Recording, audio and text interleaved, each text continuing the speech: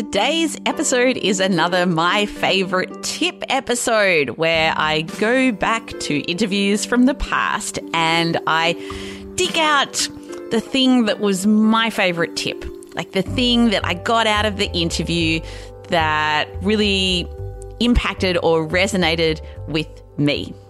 Today's extract is from my chat with Professor Scott Sonenshein. Scott is a New York Times bestselling author and professor of management at Rice University. I came across Scott's work quite a few months ago when I read his second book, Joy at Work. Scott wrote Joy at Work with bestselling author and Netflix star Marie Kondo, whose cleaning methods I've used in my own home over the years. And you too might have come across Marie Kondo as well. So in Joy at Work, Scott and Marie offer stories, studies, and strategies to help you eliminate clutter and make space for the work that really matters. There are actually two My Favorite Tip episodes that I have edited with Scott. So this is one around how to dramatically improve meetings. So I think you'll really like this extract if you are struggling with meetings or if you've got too many of them or if they're too long or too inefficient. So Scott has a bunch of different strategies that you can use to improve the meetings that you're running and also the meetings that you're attending. So let's head on over to Scott. Yeah, so there's an important distinction we have in the book between running a meeting and attending a meeting. And let's talk about the attending a meeting, because that's the position that most people find themselves in, where they get invitations to go to things, and some of them are required, or even the ones that are optional are sort of required, and it might look bad if they don't go. So the first thing that we do is you have to really get a sense of what the problem looks like and realize how much of your time are you actually spending in meetings? Because what happens is they take half an hour on Monday, a couple of hours on Tuesday, and they add up over time and you don't realize it. So just like when you're going through the KonMari method and you're taking all of the clothes in your closet and you're putting them in a big heap of a pile on your bed and then going through each one and realizing, you know, I got 30 shirts. I don't think I really need 30 shirts. You do the same with your meetings. And I like to say, put them on an index card and have each index card represent a meeting, and write down, shortly in a sentence what the purpose of the meeting is. And then go through the same process metaphorically, where you pick up each index card and you ask yourself essentially three questions. One, is going to this meeting really necessary? It might be necessary because it's important for your job, or sometimes you're just forced to go out of factors that are outside of your control. And that's just the reality of many people's jobs. So those are the meetings that you're going to want to keep anyway. Secondly, you ask yourself, does going to this meeting move me any closer to the joyful future at work that I want? My ideal work life? Am I going to learn something?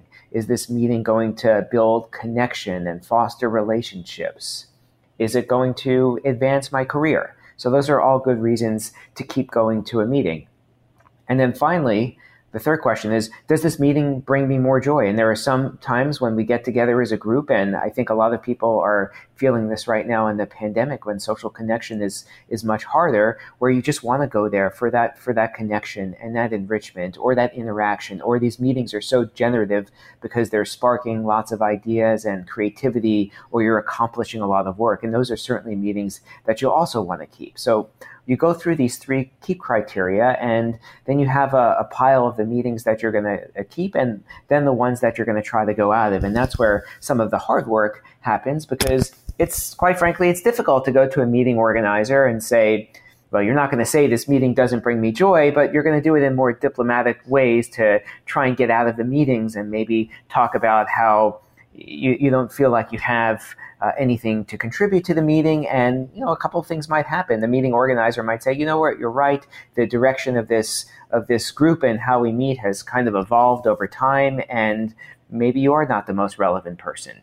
Or maybe the meeting organizer says to you, you know what, maybe we've been underutilizing you, and I haven't realized that, we could be running our meeting in a different way. And maybe that brings you joy in realizing that you're appreciated in ways that you didn't realize. But you never get to these types of conversations by just resigning yourself and defaulting to the meeting's on my calendar, I have to keep it.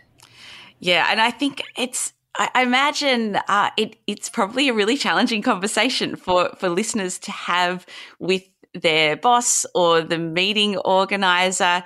I'm lucky in that I don't have a boss, so I guess I've got a bit of freedom there. But it is challenging. Like, what have you seen or heard from readers in terms of what are, like, aside from those ways that you've mentioned, how else are they getting out of meetings? Like, for example, I'm imagining a close girlfriend of mine who works at one of the big banks here in Australia, and I feel like her life is meetings, Zoom meetings right now from 8 a.m. to 6 p.m., sometimes later.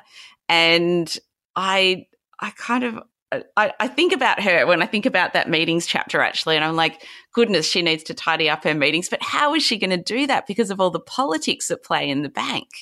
Yeah, and politics are what really gets us into trouble. And I think it actually starts with ourselves before we even think about how we interact with other people. And what I mean by that is we have a sense of meeting FOMO, this fear of missing out, that if we don't have a seat at the table, it means that we're not worthwhile, or we're going to miss out on an important decision, or the person who attends the most meetings, they're the person who everyone thinks is working the hardest.